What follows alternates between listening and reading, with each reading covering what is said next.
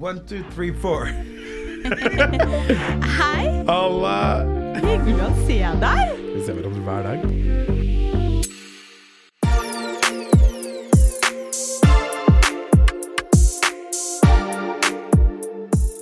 Du synes ikke det er hyggelig å se meg hver dag? Nei, det gjør jeg ikke, men jeg synes det er veldig hyggelig å se deg nå, fordi hele forrige uke så var vi bort fra hverandre, og jeg vil gjerne høre en update. Men aller først, hjertelig velkommen tilbake til Seb og Nikki. Eller Seb and Nikki. Du gir deg ikke på den, vet du.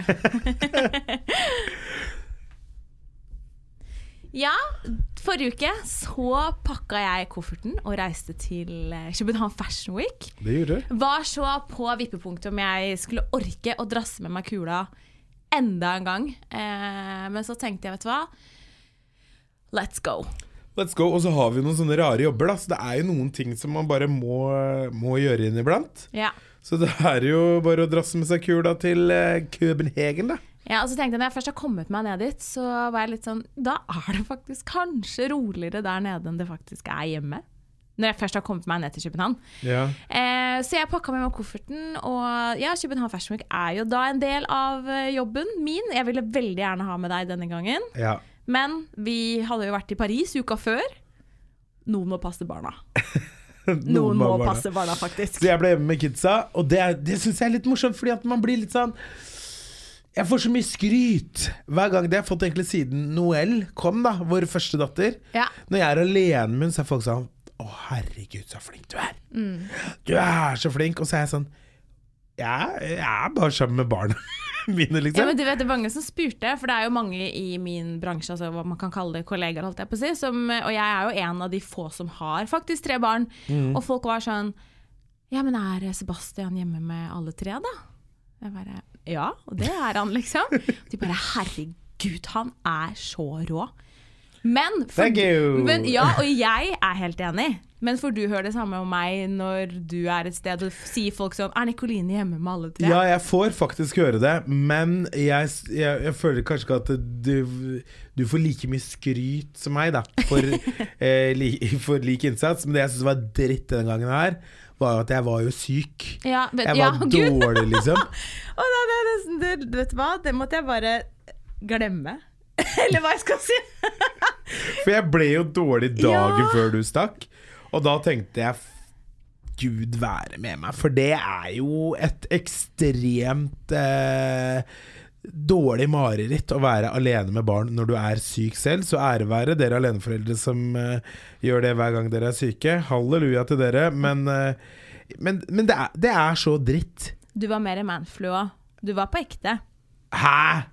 Det der var ikke manflu. Du var mer enn manflu. Åja, mer ja. Ja, det var på ekte. Jeg trodde det var sånn, det var mer enn manflu, trodde jeg du sa. Nei, det var mer enn manflu. Ja, det der var en ekte manflu. Det var skikkelig på ekte. Jeg husker jeg var bare sånn, kan jeg dra? Hva tenker du liksom? Du er jo veldig søt da. Jo da, bare stikk på stikk. Ja, men jeg sa du måtte dra, for det er jo faktisk jobben din, og det der det er viktig for deg å være på de stedene. Det er ræva hvis ikke du møter opp der. Ja, det er det. Sånn er det, og det er det jeg mener med at vi har rare jobber. Ja. Det er veldig ofte fleksibelt, men når det først skjer ting, da må man faktisk bare brette opp armene og gjøre det. Ja, og når jeg først dro... Og jeg må bare si, jeg er jævlig glad at du tjener spenn. Det synes jeg er veldig behagelig. Jeg føler at hele livet mitt nå er veldig mye deiligere, fordi du har begynt å tjene mye mer penger. Og det synes jeg er så digg. Du spanderer ting på meg, du tar meg med steder, du tar liksom regningen, sånn som når vi var i butikken i går og sånn, så var det liksom sånn, jeg så at du nesten, vanligvis så har vi liksom det sånn 50-50, men nå hadde du betalte 2 butikker på rad. Vi kjøpte først noe til barna, ja, og du dro opp kortet, og så var vi i matbutikken, og du bare dro opp kortet og så på meg sånn, baby, I got this. Men det var veldig gøy. Så jeg føler skikkelig at jeg har fått en sånn syk mamma, og jeg elsker det. Det var faktisk gøy i butikken, for du ropte. Jeg sa, jeg har så lyst på is, jeg har så lyst på is. Og du bare, så ta deg is da, I'm not your daddy. Og så satt en ung gutt i kassa, jeg så han ble sånn han cringet sa den setningen. Han cringet ikke av det, han ble litt kåt av det, tror jeg. Og så, når jeg betalte, så sa jeg, no, I'm your daddy. Det var litt gøy. Nei, jeg synes det er så deilig. Jeg forstår ikke menn som synes det er truende at damene deres tjener mer spennende. Jeg synes det så digg. Ja. Så jeg håper bare penger fortsetter å rulle inn til deg, og at jeg kan bli sånn... Skal jeg love å begynne å trene sånn og bli sånn deilig liten house husband? Du kan bli sånn som mannen til Lisa Rinna. Apropos, for hun kom plutselig opp på catwalken. Det gjorde hun. Under Copenhagen Fashion Week. Han trophy man? Ja, det tror jeg. Men det kan godt hende han tjener masse penger, han også, aner ikke. Men jeg har vist deg de på Instagram. Han står bare og fikser roser i hagen og driver med hagearbeid, og hun står ved siden av og bare danser. Jeg har vist deg disse her tingene før på Instagram, så det må dere sjekke. Men det var ikonisk øyeblikk når Lisa Rinna kom plutselig gående ned. Lisa Rinna, fra Hollywood Housewife hun kjent da. Fått sparken der nå da. Ja. Da må han tid til å gå Fashion Week. Men så når jeg kom hjem fra København, så var jo ikke du hjemme. Da har jo vi overlappet i huset, holdt jeg på å si. Ja. For da var du på guttetur, så i denne uken som har gått, så har vi faktisk ikke vært noe sammen. Jeg vet det, vi har ikke vært noe sammen. Nei, det var derfor jeg synes det var veldig hyggelig. Har du savnet meg? Veldig. Har du? På ordentlig? Helt på ordentlig. Du skrev til meg sånn, kanskje du vil ta noen dager, så var jeg sånn, husker du ikke hva jeg skrev? Jo, du skrev nei, da vil jeg være sammen med deg. Ja. Det koselig. Og det også litt fordi at det selvfølgelig på grunn av deg. Men Oi, hva kommer nå? Nei, men det noe med at jeg får mer sånn trang til å være hjemme og nær deg når man merker at liksom, man begynner å bli større, og det går jo ikke lenger ifra fødsel for hver dag som går. Nei. Og da får jeg sånn behov for å liksom samle flokken og liksom begynne med... Heter ikke det sånn nesting? Jeg tror det. Man har liksom lyst til å bare være hjemme og ordne og liksom... Ja. Jeg vil egentlig ikke ordne så mye da, jeg vil bare være hjemme med deg, men jeg vil at ting skal komme på plass, og vi har jo... Jeg tror vi, apropos når vi skal gjøre oss klare nå til vårt 4. barn, så har vi kanskje fått litt for rolig stemning rundt det, fordi jeg tror vi har så følelsen av at vi har jo alt. Ja. Og vi har gjort det før, og liksom sånne ting. Og så plutselig så satt jeg meg ned og tenkte, men rombarn, altså i den ene sprinkelsengen vi har, så sover nå det yngste barnet vårt fortsatt. Vi har gitt bort vugga.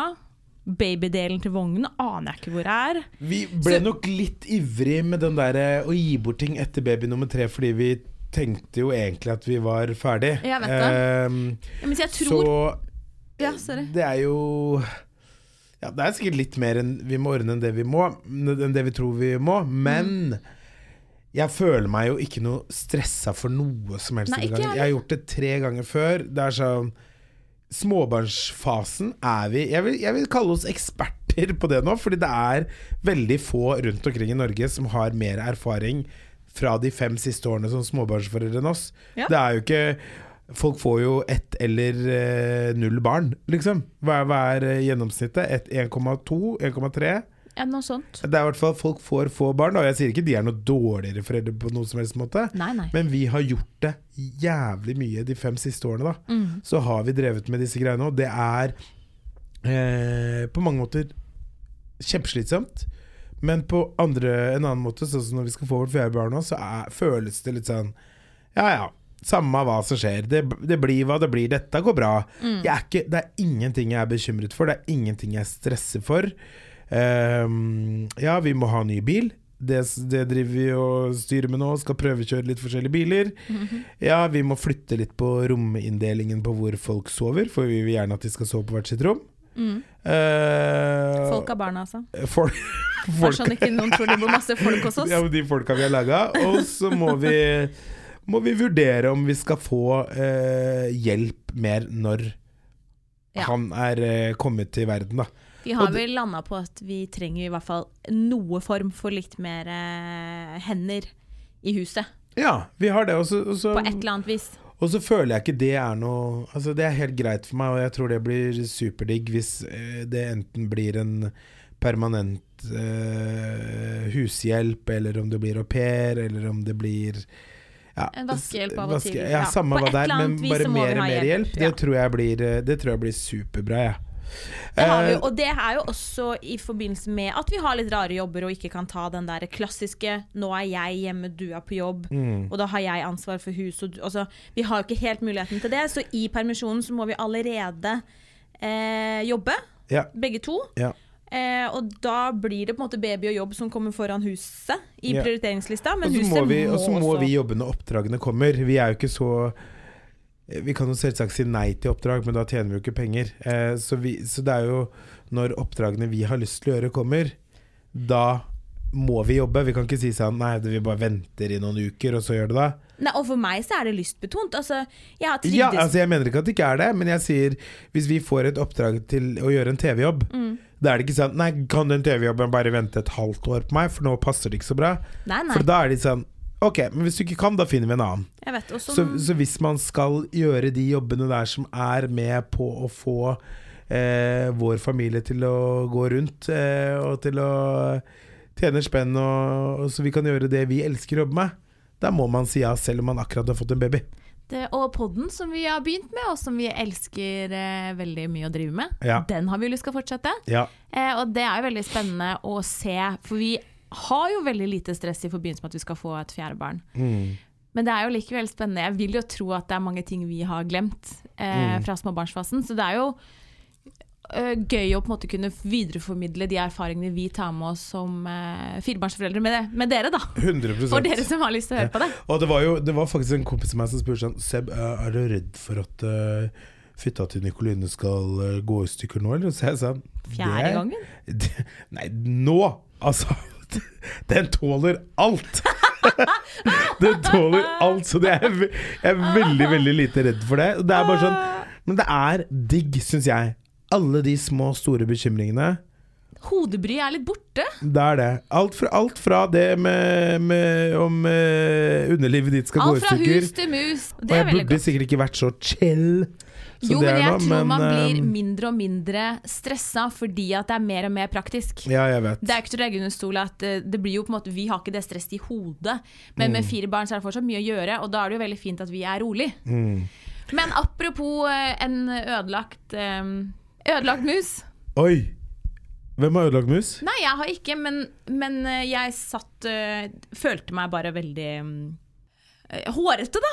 Jeg synes det vanskelig å komme til her nede. Og det ikke bare noe jeg synes, det utrolig vanskelig. Man ser ikke lenger seg selv nedentil. Og jeg liker å ha det litt frisert. Og så måtte jeg nesten bare spørre deg om du kunne hjelpe meg. Og barbere deg? Jeg trodde til for jeg ikke noe glad I hårete mus selv. Så det synes jeg var helt I orden. Men jeg må innrømme, det vanskeligere å barbere en mus enn det å barbere mitt eget kjønnsorgan, for det liksom... Ja, men det fordi du kjenner det. Nei, det også bare fordi det liksom bare å ta tak I tissen og flytte på den.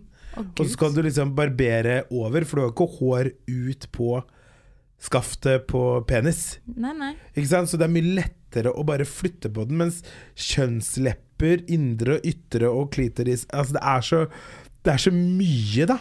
Oi. Det så mye kriker og kroker hvor det kan gå galt. Og det noe jeg ikke har lyst til, så det å kutte deg I kjønnsleppa eller på klitoris. Ja. Så jeg synes at det var litt utfordrende, men jeg synes det var veldig, veldig bonding. Ja, men jeg skulle si, for jeg spurte deg nemlig første graviditet om det, kom jeg på. Ja, gjorde du? Ja. Hva sa jeg da? Du sa nei. Gjorde jeg? Ja. Oi, det var dårlig gjort. Ja, veldig. Og da var jeg også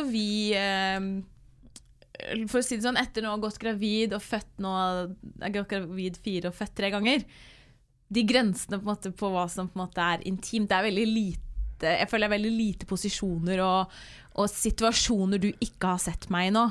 Ja. Og det var ganske nytt første gang jeg var gravid. Da kjente jeg at man blir jo litt sånn hoven og altså alt blir litt rart, og det føltes så fremmed for meg, og også da fremmed for å vise det til deg, liksom sånn presentere, dette min gravide kropp. Det skjønner jeg, men da hadde vi også vært sammen I 2 år, altså nå har vi jo vært sammen I 8, og da det jo klart at man har jo blitt mer vant til, men jeg glad for at vi ikke bæsjer foran hverandre fremdeles. Ja, det helt enig, men det jeg skulle si var at når man da når jeg spurte liksom, kan du trå til liksom, hjelpe meg litt, du var sånn, nei, vet du hva det der du greier jo det, sa du første gangen. Ja. Så jeg synes det var veldig fint at du sto der på alle 4, holdt jeg på å si, og hjalp meg. Ja, Nei, jeg synes det gikk, vær så god. Det bare å spørre igjen. Det jo en gave for alle, holdt jeg på å si. Men kan du barbere meg også? Ja, klart jeg kan. Ja. Hvorfor ikke? Det var en liten periode jeg var så tjukk at jeg nesten ikke så tissen min. Nei, du må slutte å sammenligne det der. Vet du hva, jeg blir altså sånn koko. Koko! Ja, men det der du litt vild på. Ja, jeg vet. Men sånn, jeg var veldig stor i en periode. Ja, men det kan ikke sammenlignes. Nei. Vet du hva vi skal gjøre? Nei. Jeg skal kjøpe melon, Så du skal få lov å ha på magen en hel dag. Ja, det greit. En stor melon. Hvor stor da? Like stor som magen min. Ok. Du med på det? Ja. Så skal du få skjønne at det noe annet enn å bare ha lagt på seg litt mye. Ja, men det greit. Vi kan prøve på det. Ok, det gjør vi. Før vi kom hit i studio i dag, så var jo du med meg på jordmorkontroll. Mother Earth Control. Ja, for det det heter. Og det synes jeg en veldig fin ting som du også gjorde mye spesielt med Noel. Da var du med på hver eneste. Jeg fikk nesten inntrykk av at du bare hadde det par alene også. Bare for å snakke. Da var det jo veldig Jeg må innrømme nå, så synes jeg det hyggelig, men det jo faen meg kjedelig. Nei, så du var med i dag, og jeg synes at det veldig koselig. Og selv om det kjedelig, så tror jeg også du kjenner mer tilknytning til babyen når du får vært med på de tingene. Gjør du ikke det? Nei, jeg tror egentlig ikke det det som avgjørende for om jeg kjenner en tilknytning til babyen eller ikke. Men jeg synes første gang så synes jeg jo alt var veldig spennende. Både med spark, hvilken uke, hvordan utviklingen var, alt mulig sånn synes jeg var veldig kult første gangen. Og så har det blitt litt mindre sånn, eller det har blitt litt mer sånn, ja, nå har jeg kjent på spark i snart 5 år i strekk. Nå trenger jeg ikke gjøre det mer. Men det jeg synes litt fint med å være med på de tingene her, at man på en eller annen rar måte gjør noe sammen som dama uansett må gå gjennom. At man da med litt der sånn, ok, nå må jeg også sette av tid i dagen min til å dra og gjøre det. At jeg føler det blir en fin ting mellom oss. Og det skjønner jeg jo at ikke alle har muligheten til å gjøre, men det synes jeg fint også hvis man har noen spørsmål da. Ja. Så det jo greit å få rettet det til jordmor selv også, selv om ikke det min kropp det skjer noe med da. Og mye viktigere å stille spørsmålet til jordmor, som en dame som har fulgt opp fra tidlig graviditeten, enn å søke Google og havne på Kvinneguiden. For der finner man jo, og alt individuelt, så det mye finere å ha en person man spør. Altså Kvinneguiden, jeg kan bare si med en gang, jeg finner ikke en dame eller mann jeg har lyst til å bli bekjent med eller venn med på de sidene der. Nei, det kan du si. Altså sitter du på et anonymt forum og enten slenger dritt eller prøver å gi råd, akkurat som du skulle tatt en fuckings utdannelse. Altså det det du gjør. Jeg har vært der inne, dessverre har jeg det. Ja. Et eller annet, jeg husker det var noe med Noel når hun var syk denne gangen og måtte på sykehus og tjohei.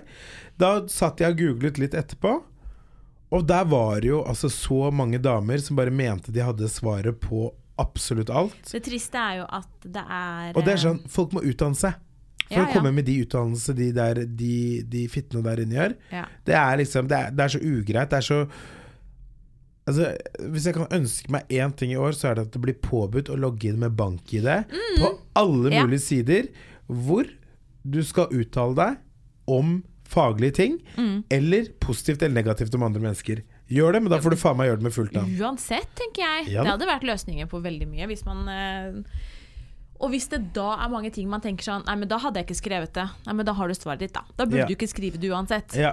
Men tilbake til svangerskapskontroll, fordi jeg syns at i media i det siste, og litt som, nå har jo jeg og flere venninner også begynt å bli gravide, som veldig koselig. Men det jo mye av det som blir tema mer og mer, merker jeg jo.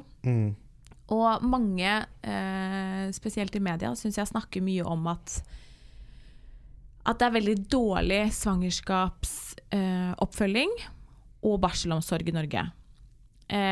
Og med også tanke på at nå ABC-klinikken har stengt, og det er jo ikke den eneste fødeavdelingen som har stengt her i landet. Det stenger jo fødeavdelinger flere steder, som gjør at veldig mange må reise veldig mye lenger enn vi må her i Oslo da. Så jeg vet at her er vi jo heldige, for her har vi jo flere sykehus vi kan sogne til, selv om en avdeling stenger. Men og tenker min erfaring, og det må jeg snakke ut fra meg, er at svangerskapsoppfølging og også barselomsorgen har egentlig vært veldig god. Jeg har kun gode erfaringer med å føle meg trygg i graviditetene. Har det vært noe ekstraordinært eller noe jeg følte meg utrygg på, spesielt første gangen da, hvor alt var nytt og jeg synes veldig mye var skummelt, så var det heller ikke sånn kjempelang ventetid, og jeg følte også at vi har reist på legevakta et par ganger også, og der føler jeg at man blir tatt seriøst alle stedene man oppsøker. Så jeg synes at Helse-Norge har fått litt mye pepper. Jeg er også enig i det, og jeg tror også sånn som de venner vi kjenner som har hatt barn som har født for tidlig, barn som har hatt andre komplikasjoner også, sier at de føler seg veldig, veldig ivaretatt da. Og det er jo klart man finner alltid unntak, og det er de unntakene her man leser om, og det er de som det blir snakk om, men jeg synes at vi skal være litt forsiktige med å kritisere liksom jordmødre, sykepleiere, leger for mye. Jeg tror de gjør så godt de kan. Det er jo ikke der problemet ligger. Hvis det er et problem, så ligger problemet i politikken i så fall, med bevilgning av midler og personale. Og det er som du sier, de heltene som er på jobb, de løper jo beina seg, det vet man jo. Og så vil man at flere også skal utdanne seg til å ha disse yrkene, og da har vi liksom et kollektivt ansvar for å ikke kaste de under bussen da. Jeg vet det. Det er liksom sånn, nå er du ferdig på jobb du, ja, men jeg sitter her og er syk for det. Det er sånn, men vil du ha en trøtt lege eller jordmor eller sykepleier som har stor sannsynlighet for å gjøre feil? Du vil jo ikke det liksom. Altså, de har fritid, de har sine liv liksom, som de må få lov til å ha, og regler og lover som de også må følge.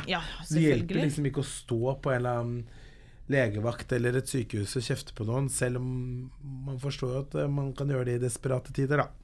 Ja, og de møter jo, helsepersonell møter jo ofte mennesker i desperate situasjoner, i sykdom og i fortvilelse og sånne ting.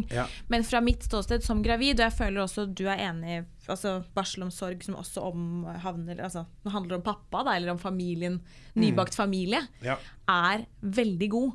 Jeg er enig i det. Jeg synes jo også sånn, når jeg hadde fødselsdepresjon og sånn, det ble jo tatt veldig, veldig seriøst. Veldig. Men det jeg kanskje kan si der litt da, var jo at jeg var jo på en måte, eller vi er så heldige at vi er i en situasjon hvor jeg har mulighet til å gå til privatpsykolog og betale det, selv om det er ganske dyrt.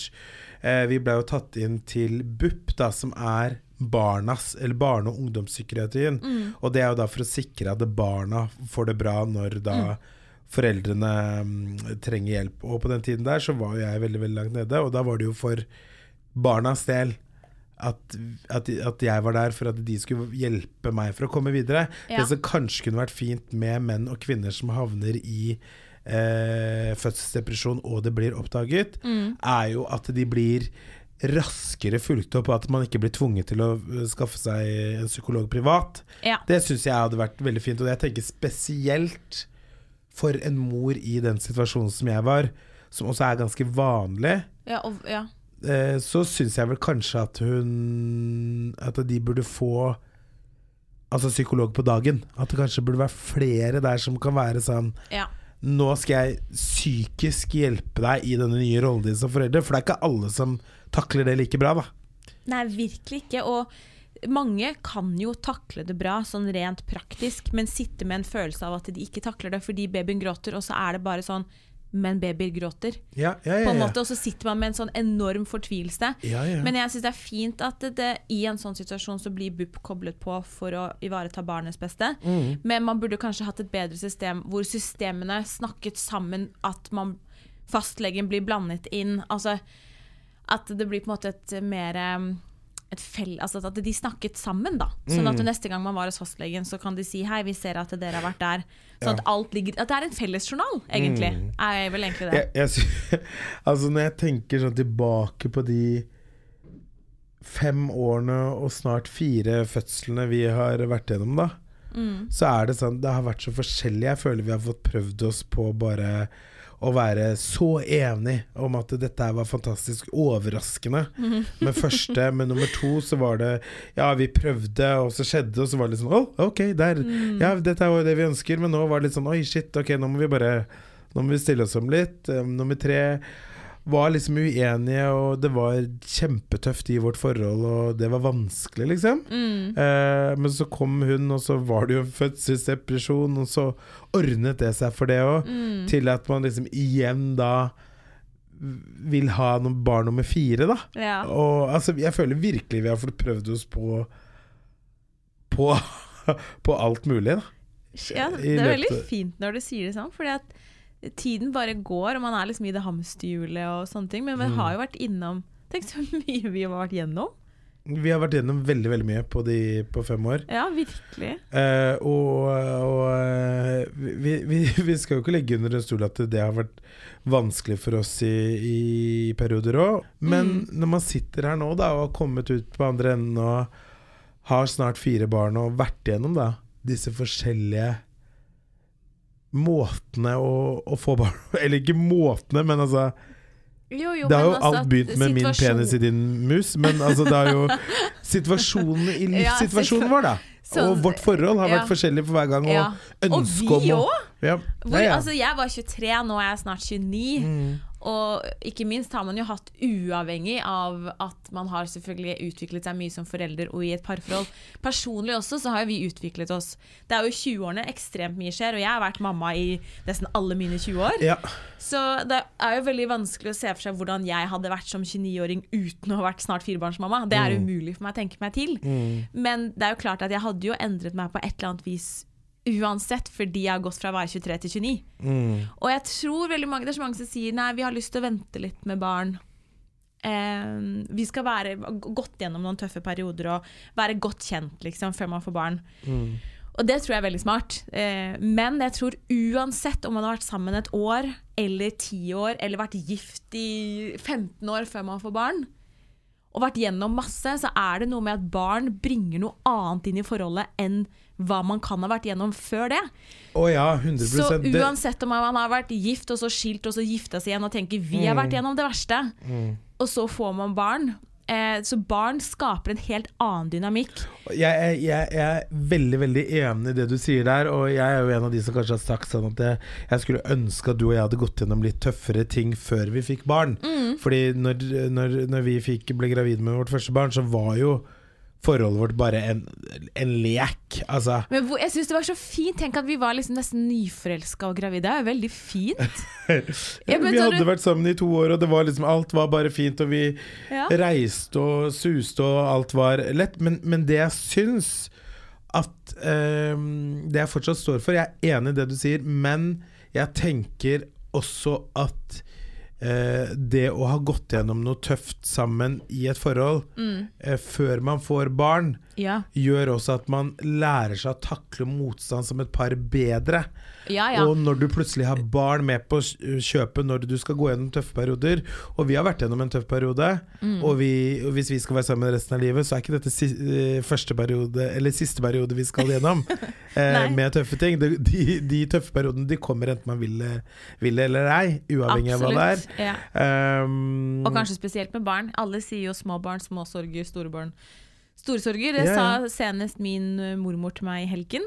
Og hun jo 95 og vet hva hun snakker om. Så jeg regner jo med at det kommer jo andre ting. Det kommer andre ting, og jeg tror neste gang det kommer noe for oss, så man på en eller annen måte bedre rustet. Fordi vi har vært gjennom en runde. Og neste gang det skjer noe, uansett hva det om vi uenige med noe barn eller økonomi eller hva en annet det måtte være, så tror jeg at man står mer støtt i det, fordi vi vet hvordan det å se hverandre på det styggeste, liksom. Ja, for ikke minst har man jo da, som du sier, sett hverandre på det styggeste og lært hverandre å kjenne på en annen måte. Og det her er jo det vi har snakket om før, med kommunikasjon. Det lett å kjenne på sånn, vi rå på å kommunisere, men så kommuniserer man egentlig ikke om noen ting. Fordi man snakker om, hva vil du ha til middag? Hvor skal vi ta sommerferien, på en måte? Det på en måte ikke å kommunisere, det å bare prate. Men jeg har tenkt lenge at det å kommunisere.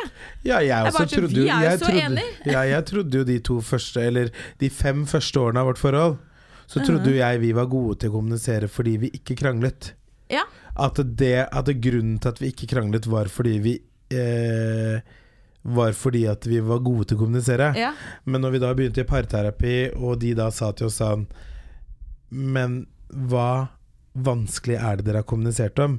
Og det jo på en måte bra også, kanskje viser at vi har vært en god match som ikke har kranglet noe de 5 første årene. Men, vi gidder i hvert fall ikke å krangle om små ting. Nei, men det liksom sånn, når ting da skjer, og man må kommunisere ordentlig med barn på kjøpet og hele pakka, så finner man fort ut at man kanskje ikke så rå på det som det man tror da. Ja.